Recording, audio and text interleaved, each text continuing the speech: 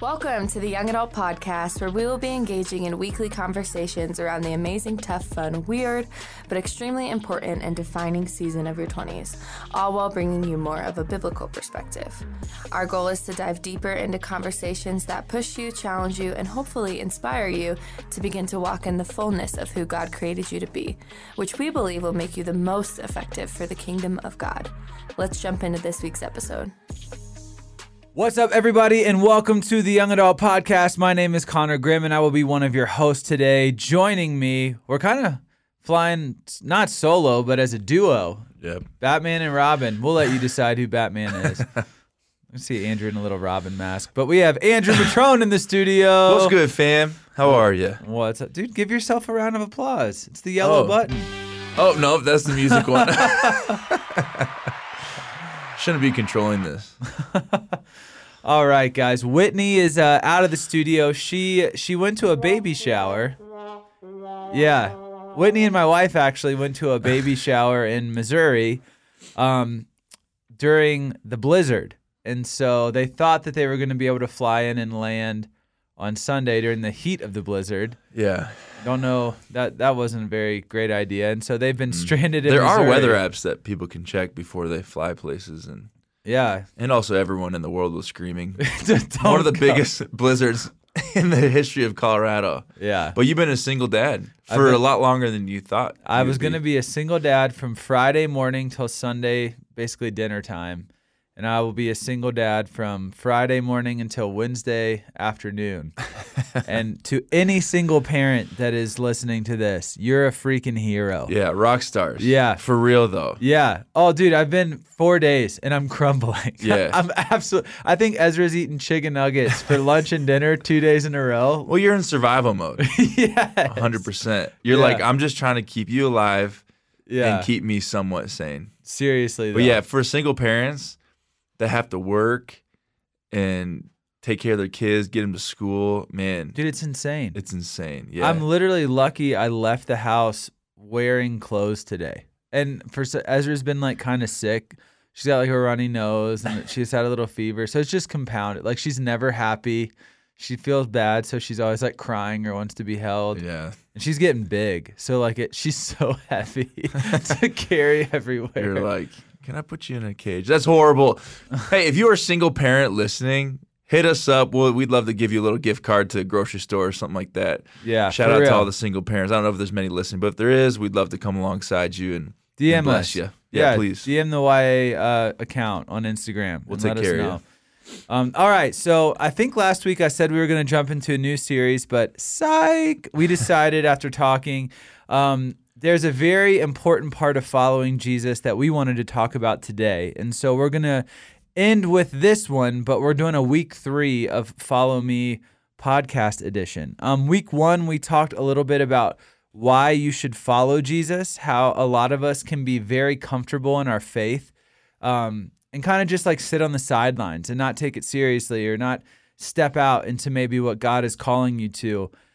Week 2, we tried to make it a little more practical, and we tried giving you not 5 rules necessarily, but maybe 5 mindsets to think about and maybe how to frame a life that follows Jesus, questions to ask yourself, etc. And this week, we are going to talk about actually a very important part of following Jesus, and it's this. We're talking about how followers make other followers of Jesus. Right.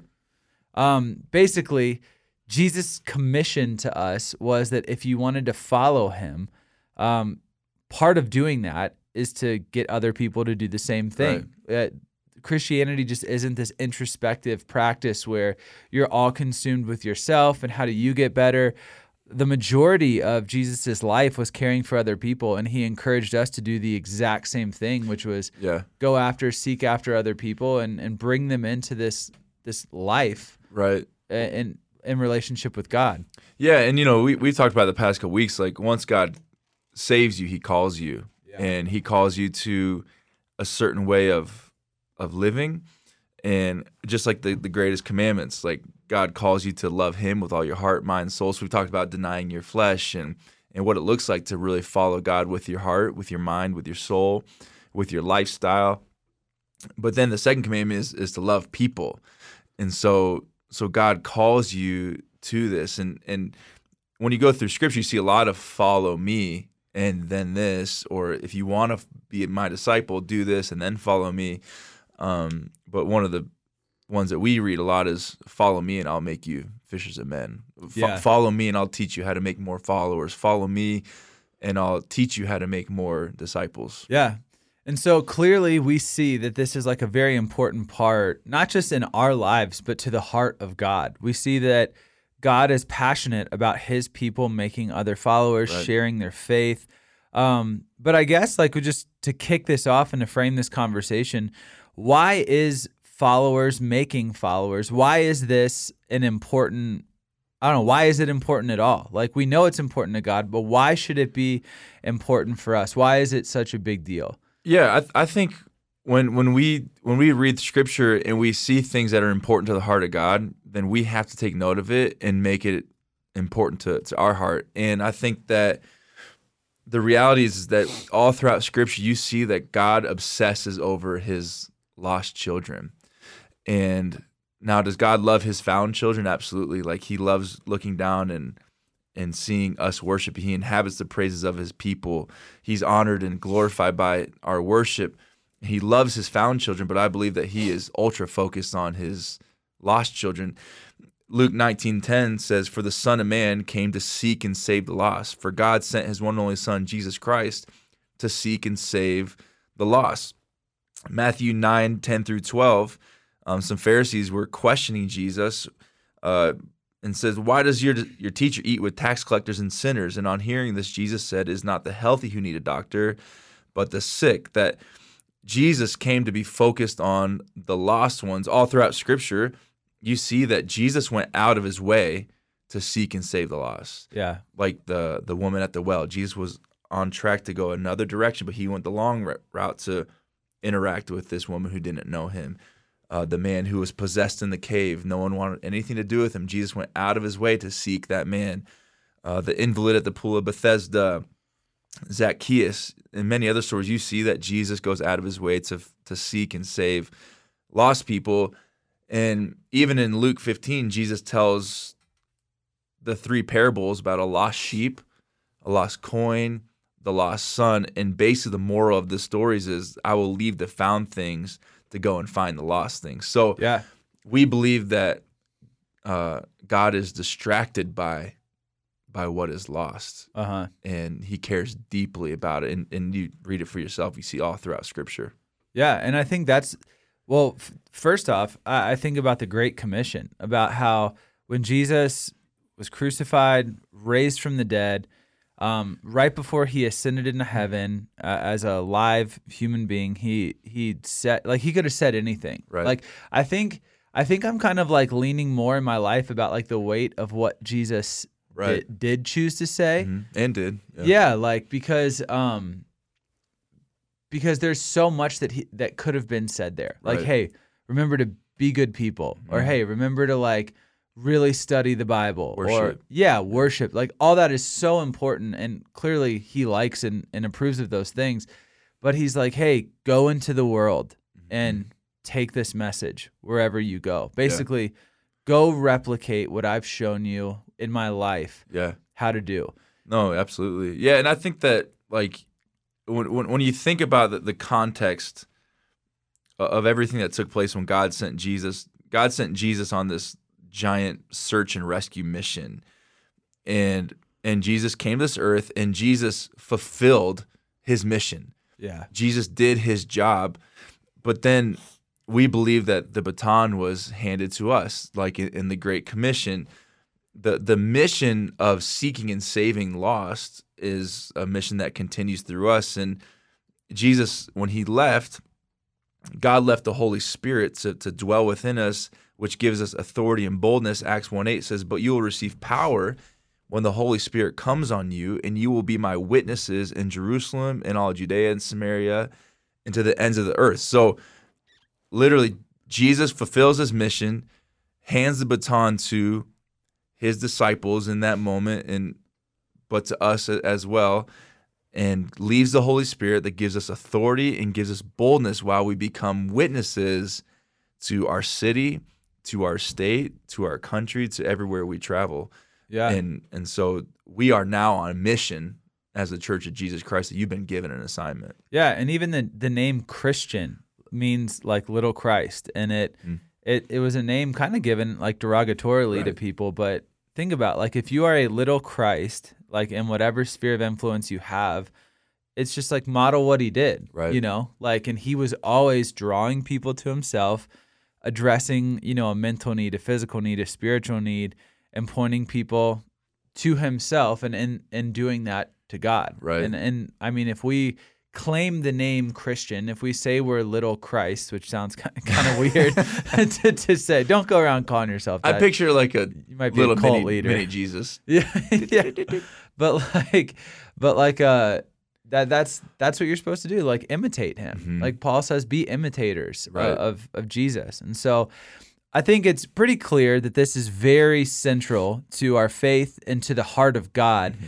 And so here's like the age-old question. Why is it so freaking difficult to share our faith? Why is it hard to be a follower of Jesus who makes other followers? Because it's so easy for us to just be like, I'm going to read my Bible, I'm going to do my Devo, I'm going to listen to worship, I'm not going to talk to that person because I know what's going on in their life, and I'm just going to do me and make sure I get into heaven, and that my ticket's punched and I'm good. Right. But man, there's awkwardness, there's rejection, there's pain, there could be fractured friendships or relationships. Why is it so hard for us to just normally and relationally, I guess, share our faith and our convictions with other people? Right. Yeah. It is a daunting thing, especially when we talk about it, because we do talk about it in church. Sometimes we drive by it, and I think we've been really, at Young Adults, we've been trying to really push more of this and make it more of our verbiage instead of 2 times a year sharing a message of why we should share our faith, but kind of trying to make it more of our verbiage of like, hey, whatever workplace you're in, God has placed you there. After service, we always like try to give a charge of like, hey, this was not meant to stay here. Like, come to church. This is great. Be filled, be encouraged, be strengthened, but this was not meant to. And so I think that we put it on a pedestal, and it's an awkward thing. Yeah. Like sharing your faith is an awkward thing. Now, for me, put a mic in my hand on stage, I'll talk about Jesus boldly all day long. Yeah. But then put me next to my next door neighbor. When the opportunity arises, I'm like, I don't know. You know, what's interesting, we were talking about this earlier, is the study that was done by Barna when it came to Christian millennials sharing their faith. This is super interesting. It said that 94% of Christian millennials believe that the best thing that could ever happen to you is coming to know Jesus. The best thing that you could, best decision is coming to know Jesus. And then it was it might have been a little bit less than this, but it said 96% believe that part of my faith is being a witness about Jesus. So the best thing that could ever happen in my life is knowing Jesus. A key component of my faith is sharing Jesus, but then 47% believe that it's wrong to share one's beliefs with someone in hopes that they will one day share the same faith. Yeah. Like actually believe that it's wrong. It's not, That's crazy. Yeah. Like, I mean, not that anybody needs this, but I just think, okay, frame it in a different way. Let's say that there is literally a guy handing out millions of dollars. You get $5 million for just going up and walking up to him. And you do it, and it's awesome, and it changed your life. Mm-hmm.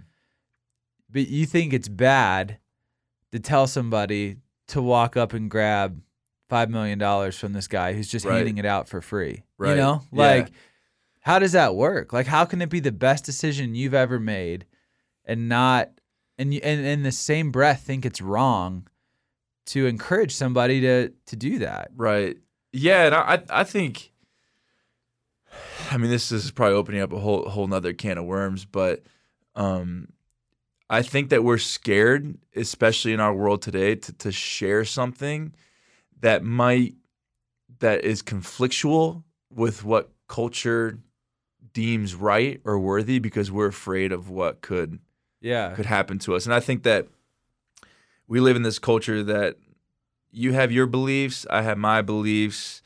Let's keep peace, keep it to ourselves, because we do live in a culture that's extremely sensitive to strong belief systems, Yeah. especially that aren't your own.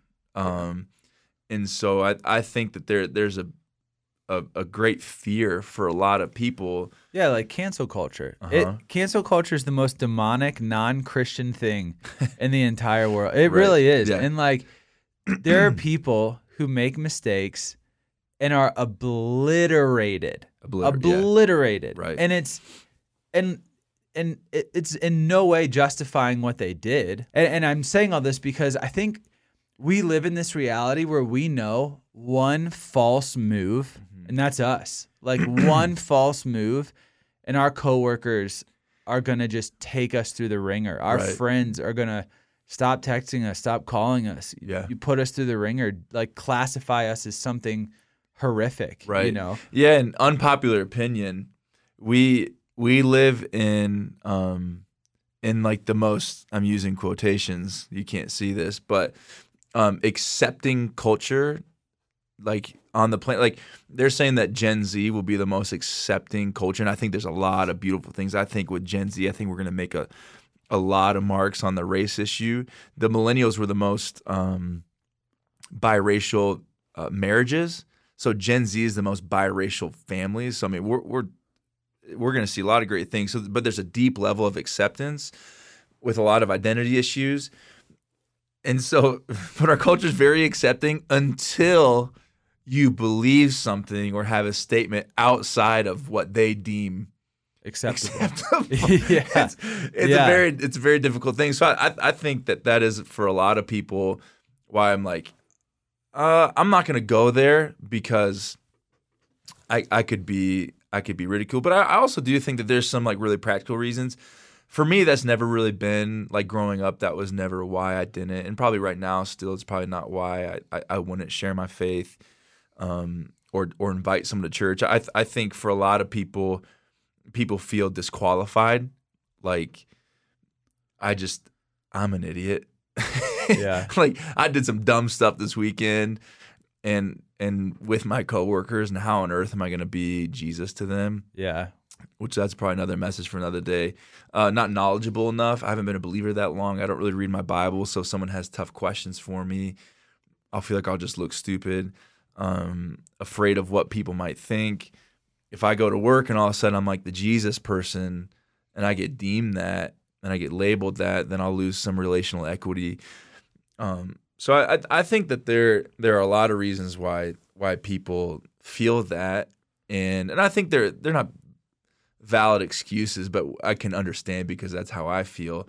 But the reality is that if you're a believer and you struggle with this, you have to be able to step outside for a moment and realize that as followers of Christ, He calls us, He commands us, He commissions us. It's not a, hey, if you want to, if you feel like it's right. No, like Jesus didn't just change your life and transform your life for you. He did it so you'd be an impact to people around you. And it's a call, it's a commission, it's a command. Yeah. And if we're not operating in that, I believe that we're going against, I think, what God wants for us as believers. Yeah. I think sharing our faith goes directly into this idea of being a Christian means my life gets easier. Right. Like kind of like what, let's just, with cancel culture again, like that's not easy. Like if you are sharing your faith, and I don't even mean like in a way of like, hey, what do you believe? Okay, you're wrong, and here's why. I just mean like, hey, this is what I think, this is what I believe, this is how it's changed my life. Like even that puts you up for grabs to like be considered hateful or, like not open or whatever. Because many Christians have made a bad name, just as every group makes there's bad apples. But yeah, when you say I'm a believer, there's so much that comes with that. Yeah, you're homophobic. Oh, you must have voted for Trump, and so that makes you a misogynist and a racist. And real Christians have a lot of not making up to do, but just like it's just kind of like, man, I'm not every label that comes with this negative connotation of being a follower of Jesus. Right. Right. And so, but yeah, I just think that like what makes it so hard is sort of that stigma. Like not only do we live in a culture that is quick to cancel, quick to stick a label on you, but there are so many labels you already have to fight through, Right. of like hyper conservative. Like as a Christian, I grew up in Virginia, which is a relatively conservative state. And when I go back home, I'm probably considered the most liberal person like Right. my family's ever been around in the world.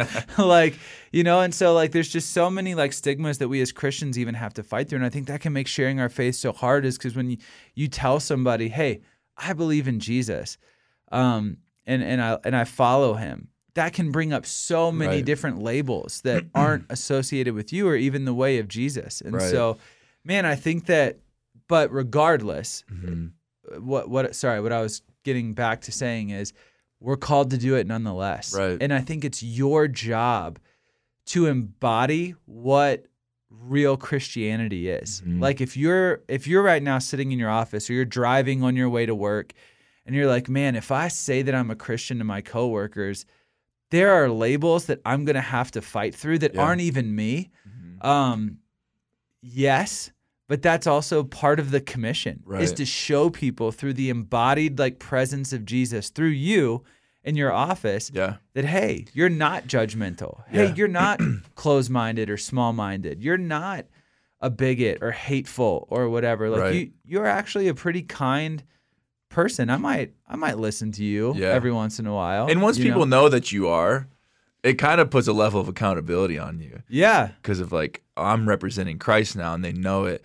I just moved into a new house like 2 weeks ago, and I'm in the process of like trying to meet all of our neighbors and great neighbors.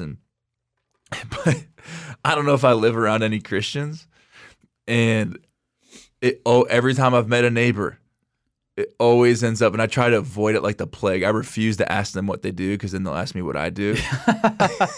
Oh, yeah. I was talking to one neighbor, and he was this single, divorced dad. He's like upper 40s, named Sean. He's a little rough around the edges. He's seen some things in life. Yeah. And he was talking about like getting drunk and all these things, and it's like our second time ever talking. I'm like, I don't know why we're talking about this. And then he's like, so what do you do? You're like, great, like, here we go.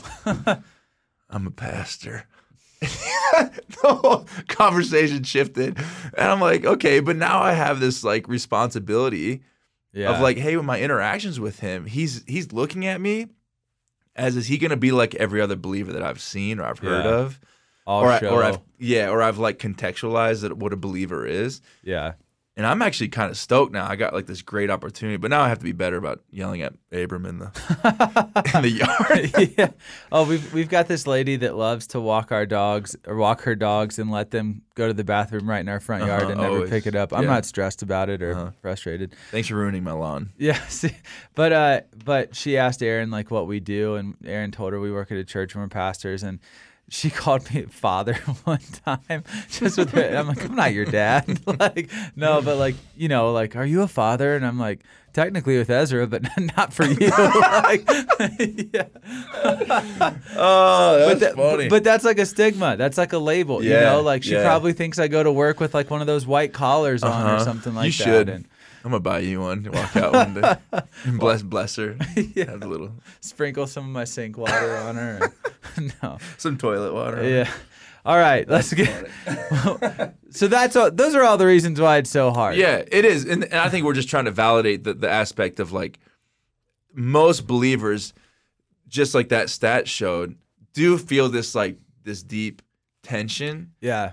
Of I should be doing this, and I think a lot of people kind of walk around with this level of, I don't know if it's shame or guilt of being like, I don't feel like I'm doing enough. Yeah, well, I think that's a big part. So we've kind of been joking around a little bit about the external factors of cancel culture, or I don't know, just like everything surrounding like the external pressure. But I think a lot of us feel this internal of like, who am I to share? Like, who am I who, yes, I know Jesus, I'm changed, but I still struggle. I still wrestle. I think that is also a huge reason why it's so hard, because we know that if somebody could take an x-ray and look at the internal scope of our life, they're like, you're not that different from me. Yeah. So who are you to sit here and tell me how to live my life? Right. You know? No, I think that's great. I think we're gonna hit some of that here in just a couple of minutes. And man, we were talking about okay, if you're sitting in here, you're listening, and you're like, okay, I love Jesus. He's changed my life. He's transformed me. I know that I have a call in my life to share my faith, to invite people to church, I just don't really know how. Yeah. And so we want to give you 4. I preached about this a couple weeks ago. If you want to go listen to the message or the whole Follow Me series, it's great. But we just want to give you like 4 really practical steps of how to really go about sharing your faith or being Jesus to people. Yeah. And the first one is this: it's accept personal responsibility. Accept personal responsibility. I believe that behavior follows belief, and if you don't believe you're responsible for seeking the lost, you'll never do it. Yeah. Like if you don't at all believe like I'm responsible for this, then you'll never have it on your mindset. But if you say I am responsible for sharing Jesus with lost people, then you'll accept responsibility and you'll begin to walk in that. And I think people sometimes have a hard time accepting that I am responsible for it. Yeah. And I think some of the reason we're intimidated to accept responsibility is because, 99% of the people listening to this, they don't have biblical degrees. Right.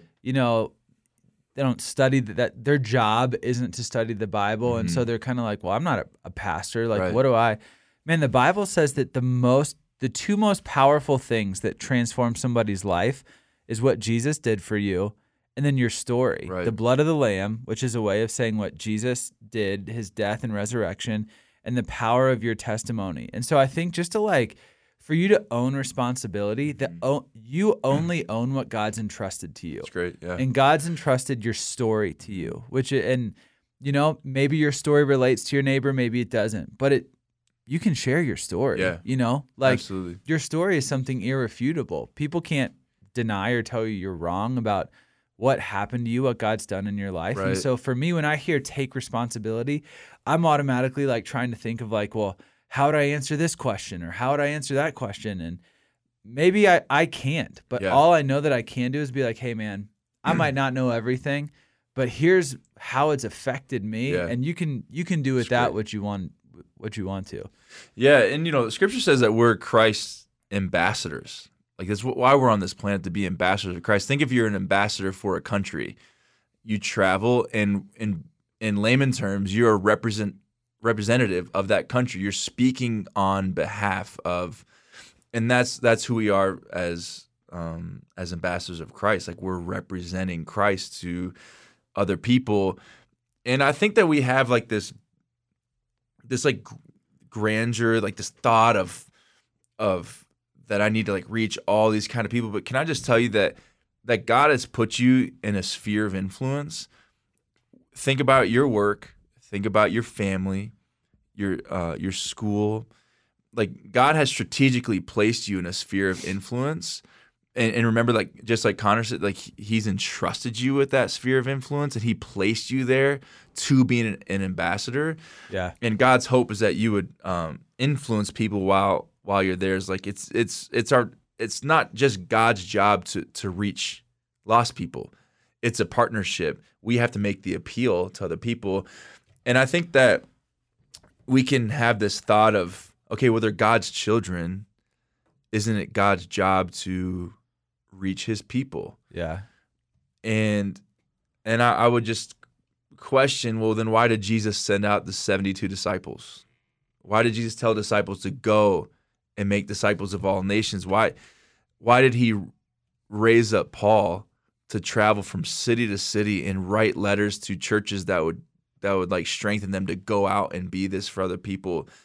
Why for thousands and thousands of years have people been called to be pastors, evangelists, missionaries?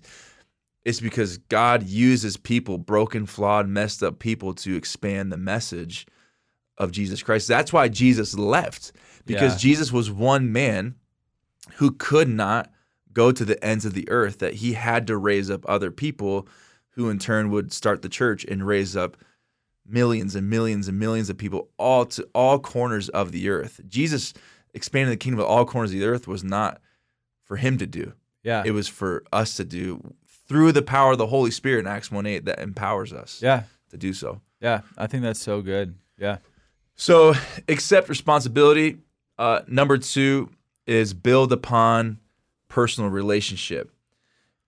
And so you ask yourself the question, what's your sphere of influence? And then ask yourself the next question, how am I building upon these relationships that would attract them to Jesus? Yeah. So you don't have to go to all the random people at your gym. Now, sometimes God, I think, creates moments for that. But what's your sphere of influence, and how are you building upon those relationships that would attract them to Jesus? I think that the days of we as a young adults group went to Santa Monica. We went to like a church conference before the pandemic and everything, the summer before, and I was still surprised to see this, especially in a place like California. We were staying in a hotel, and we were there for this church conference, and we were walking around looking for lunch somewhere, and there was a guy on a little box with a megaphone talking about how people are going to hell. Uh-huh. And I mean, if I'm a betting man, I would bet my life fortune 0 people were won to the Lord that day. You know what I mean? I think there's so much about relationship, like you're saying, like this is the most important one. I think like the 4 steps is that, like, I think when we hear go make followers, go make disciples, we're like, well, how I just go up to somebody in King Supers and talk to them. I'm maybe if you feel like God's leading you to do that, but 99.9% of the time it'll be the relationships that you have. Yeah. And here's what I've found is most effective, and I still struggle to do this today, but I forget who said this, but it was so just obvious. They just said, invite somebody into your life. Like, open up your house, open up your apartment. If you go to church, send a text and be like, hey, love for you to come sit beside me. Like, let's go hang out afterwards. Like, I think sometimes we think of this playbook of like this formula of how to win somebody over. But man, Jesus didn't even do that. Jesus never looked at a disciple and deconstructed their thoughts and then said, this is why you're wrong, here's why I'm right. He just said, hey, let's hang out. Yeah. Come follow me. See what I'm about. And people became convinced that he was who he said he was. And I just think that, man, when you have relationships and you really let people see your life and into your life and be a part of your life, that's the most effective witness I think you could ever have. Yeah, and Jesus did that. Like, Jesus, now he would call sinners to follow him and go and sin no more after he had engagement with them. And for whatever reason, sinners and tax collectors were attracted to Jesus. Loved him. But Jesus, he sat with them. He listened to them. He had meals with them. And I think that, like, Christians, non-Christians, this is a novel idea, but non-Christians should want to be around Christians. Yeah. There should be something different about it. Yeah, there should be a level of, like, when you're at the workplace and people are talking crap about the boss, and you're like the person who's like, not going to jump in. Yeah. Like, you should walk in with a different level of joy and kindness and compassion. And that's why I think relationships are so important, because relationships build trust. And the more I build a relationship with you, the more you start to trust is, I don't want things from you, I want something for you. So when that invitation does come, it's accepted. Yeah. It's taken, and not a light of, you think I'm a crappy person, so you just want me to come to church. Yeah. And I mean, here's a cheap plug, but statistically, one of the most times people are willing to come to church is Easter and Christmas. And we've got Easter in 2 weeks, 3 weeks, something like that. I mean, just think about what it would be like for you, to the person you're closest to or whatever in your office, just to be like, hey, no pressure. I'm just going to this thing at my church for Easter. I think it'd be pretty cool. You should come check it out. Like, come with me. Right. And maybe be like a good friend and get them coffee, or like, and again, this isn't to like schmooze them. Yeah. But it's just inviting them into your world and being like, hey, if you say no, it doesn't matter. Like, I'm not, this is, like Andrew said, it's not because I think you're a bad person. It's just because this interests me. Maybe it'll interest you. Yeah, 100%. You know? Yeah, so build upon personal relationship. And then the third one kind of references this, but share your personal story. And I was talking about this in the message, but we always talk about this, like, you ever try to tell someone about Jesus and it goes really bad? Oh, yes. your things are coming out of your mouth about the sacrificial lamb and the blood. You start talking about Revelation for some reason. You're like, there's going to be fire. And what am I saying? Yeah, but he died and he loves you. But he didn't really die because he's back. Yeah. So, do you want to come to church with me? Yeah. Do you want this? What's interesting is evangelism. I think that we really put this kind of word on this. When we think of evangelism, we think of traveling to the nations. We think of Billy Graham standing on stage in front of millions of people. But the actual definition of evangelism is the spreading of the Christian gospel by public preaching. So yes, we're spreading the gospel. We're evangelizing every time we step on stage and talk about Jesus. But it says the spreading of the Christian gospel by public preaching or personal witness. Yeah. And so evangelism is not telling people what is wrong with them. Evangelism is telling people what was wrong with you and how God has saved you. And when you're a witness, what does a witness do?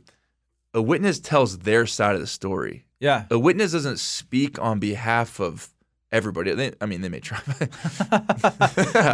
But a witness, you tell, this is my eyewitness of what I experienced.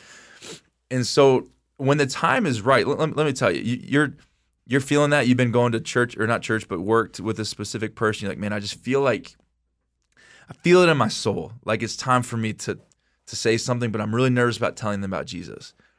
You don't have to tell them about Jesus. What you do is say, hey, can I just tell you that before I came into a relationship with God, like this is what my life looked like. I was feeling lonely. I didn't have community. But then there was the moment that I met God. I was at a service. And then can I just tell you how my life has looked different? Now I still have struggles, but can I just tell you there's like a level of peace in my life? Man, that begins to like really create something of people love personal stories. And also, don't forget that people love redemptive stories. Yeah. Restorative stories. Why is HGTV and Magnolia Farms and Fixer Upper why are people addicted to those kind of things? Because they love seeing something that was broken down, no one wanted, no value, and then these people come in and transform it. They decide to transform it, and we all loved it before. If we just went and saw a bunch of houses that were dope and beautiful and all done, we're like, okay, great. Yeah. But I want to see what it was like before. Yeah. So I think that's what's attractive to people. We love hearing those stories. We love Rocky. We love the redemptive story, and people love to hear those kind of things. So I think like allowing people into that, I think is really, really powerful. And it's actually quite simple because it's your story. You lived it. Yeah. You know? And I think when you share your story, you're not like finger wagging. I think Right. like so many, and what like shaking your finger at the bad parts of other people's life. How vulnerable is it for you to be like, hey, I used to be addicted to this. I used to be an alcoholic. I used to like suffer with depression or anger, and I'm not perfect, but here's how I'm really walking out of it.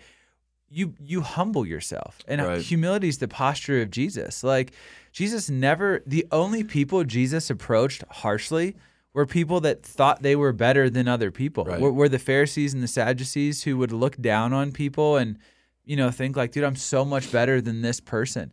The people that Jesus admired and lifted up were people that took the posture of humility and were like, this is where I'm broken, and this is just how it's helped my brokenness. Great. And I mean, who can it not least listen to that? Mm-hmm. If it all like, if you share your story and your coworkers or your friends or whatever, like never step foot in a church or whatever, there is at least something bonding and relatable to somebody being like, hey, this is where I was at. Here's where I'm at now. And this is really what's helped me. And people get to see that you're a work in progress. Mm-hmm. Like being a Christian isn't about being a terrible person and now you're a perfect person. It's about seeing God's redemptive plan like weaved out throughout your life. Yeah. And so, I don't know, man. Yeah, sharing your story I think is just the most powerful thing you can do when it comes to making other followers of Jesus. Yeah. And when you have those moments, just remember that like you're planting seeds. Like when Paul says, some plant, some water, but only God can make it grow. Yeah. And so like that's for me, like when I was a youth pastor, I'm like, I'm probably not doing a whole lot of watering right now, but we're tilling some soil up and we're planting some seeds. And I'm just trusting that sometime across when they get to college or something, another pastor's going to come along and preach a message or at a conference, dump some water on it, and then God's going to make it grow. And so you never know what step of the process that you're in. You may find that person where someone else has been planting seeds for years, and then all of a sudden they accept Jesus. Don't get prideful because you were the one who got to, someone else did some tough work. Years of work. And then you got to come along and water it. And that's why the body of Christ works together, and we're all important to this story. So, so accept personal responsibility, build upon personal relationships, share your personal story. And then the fourth one, it all has to come together. And at some point, you have to give some kind of personal invitation. Yeah. And so that's the fourth one. Give personal invitation. Sometimes you can give a personal invitation for them to accept Christ right there. Probably like you, I've had few and far between of those kind of moments. Yeah. Probably honestly, like definitely less than 10. Yeah. Where I'm like right there on the spot and I'm like, do you want to accept Jesus right now? And they're like, yes. Those are amazing, but those are not. If that's what you're looking for, you might be looking for a long time. Yeah. And I think just give personal invitation to church is great. Like, hey, just like you said earlier, hey, I'll save a seat for you. I'll have coffee for you. Come hang out with me. And that's how the believers, and I believe in the church, I think can really work together of you invite, and then we'll do the best job possible as a church to create an environment that feels safe, that feels maybe not comfortable, but at least honest and and we'll share to the best of our ability the gospel of Jesus Christ, and that's also you taking responsibility. That's not you, like not being responsible. Bringing somebody to church to hear that, like maybe you're not the most articulate person. Moses wasn't. He needed Aaron. Like Jesus literally was like, I want you to go talk to Pharaoh, and Moses was like, I stutter. I stutter, Jesus. And God was like, okay, whatever, I'll give you Aaron. And he's like, okay, cool. Like, and they work together. Yeah. So like, there's nothing irresponsible or whatever about like bringing somebody to church, and just praying, be like, God, you know what? I don't think I can articulate this well enough. Maybe whoever's speaking today can. Would you just do a work in this person's heart with the message? Like that's insane. That's amazing. Yeah. And I think what's great is you do the invitation. If they come to church, awesome. And then all you do afterwards is say, hey, what'd you think? Yeah. Did you like it? Anything stuck out to you? No? Great. And then you're back on mission of like just being Jesus to other people. And I think that's ultimately what it comes down to is oftentimes it just presents itself. Yeah. But the thing is, if you're not looking for it, if you're not looking for opportunities, you probably won't see them. And so I think if you start going into your workplace with a little bit of vision of, hey, Jesus, I want to be this in this workplace, at school. When I go to the grocery store, I can't tell you how many times I've walked into the grocery store and been like, God, show me someone today. Yeah. And I can't tell you how many times someone has been in front of me and they're like, credit card won't work. And then I'm like, okay, this is like a really cool opportunity for me to pay for. I'm like, wow, you got a lot of groceries. $600. Yeah. But and to me, I think of those moments as like, I'm gonna pay for this. Hey, I feel like God placed me here today to pay for that. Be blessed. Love you. If you would ever want to come to church, here's where I go to church. And 10 out of 10 times they'll move on and be like, thank you. Yeah. But seeds planted, Yeah. No, to kind of sum up my thoughts on this, when you at some point have to give a personal invite. My favorite story of inviting somebody to Jesus, I've preached on it 2 or 3 times now, is the story of Nathaniel. Like, I think Philip, I'm not sure who his brother was. I'd have to go back and look. But basically his brother, Jesus calls his brother follows Jesus and is like, wow, this guy's insane. I think he's the Messiah. Runs up to his brother Nathaniel and is like, hey, I think we found the guy. Like, I think we found the Savior. Like, you got to check this out. And Nathaniel's response is, no. Like, he's like, what? He says, like, I think it's Philip. I'd totally be wrong here. But Philip's like, he's from Nazareth, like whatever. And Nathaniel's response is, what good has ever come from Nazareth? I'm not going to go see this guy.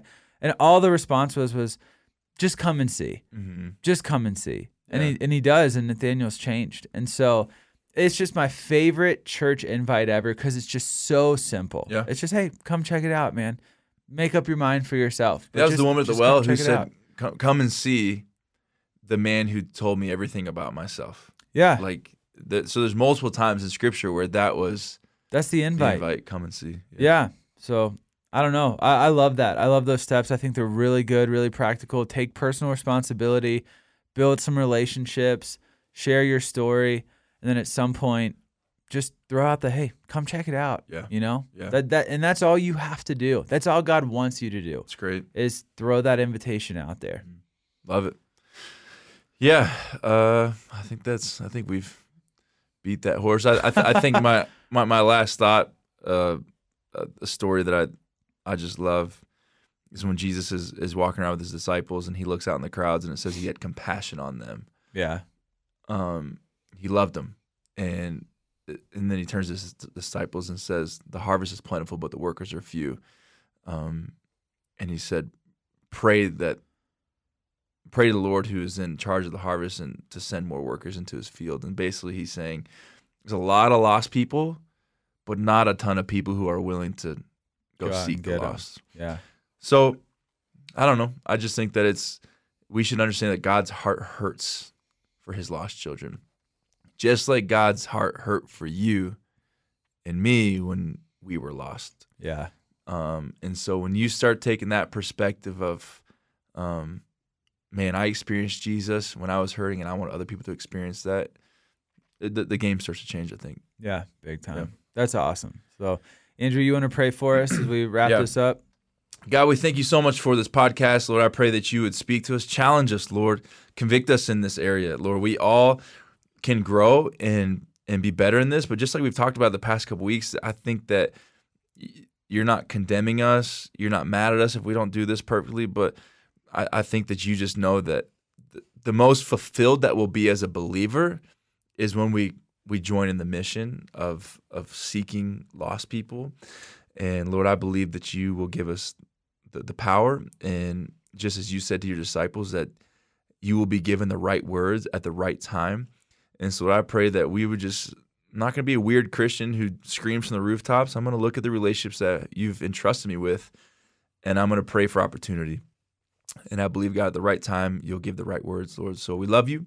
We trust you. Ask all is your name, and all God's podcast people said, Amen. I hope you said it. Come on. Yeah, say it in your car right now. Amen. Amen. There we go. All right. Well, hey, thanks so much for listening to us on whatever platform you choose to listen to, Apple, Android, Google, whatever it could be, Spotify. Hit that subscribe button. And if there's anybody that you would like to hear this, give it a share. Or maybe this could be a cool topic for your life group, or I don't know. But just engage with the material. Don't just listen to it and, I don't know, let it be another podcast. Really think about it and see how it can affect your workplace and your walk with Jesus. So we love you guys. For all things young adults, you can follow us on Instagram. I think it's just like Red Rocks YA on Instagram, and then our website, rrya.org, or redrocksya.com. Red Rocks YA. Both of them work. And register for services. We're live services every Thursday night, 7 p.m. Lakewood, Colorado. Yeah. And hey, we got Easter coming up. Like we said, April 3rd and 4th, right? Saturday and Sunday at church. So come and invite a friend. It's going to be amazing. So, or watch online, redrockschurch.com. Love to have you. It'd be great. All right, guys, we'll see you next week. Peace out. Bye.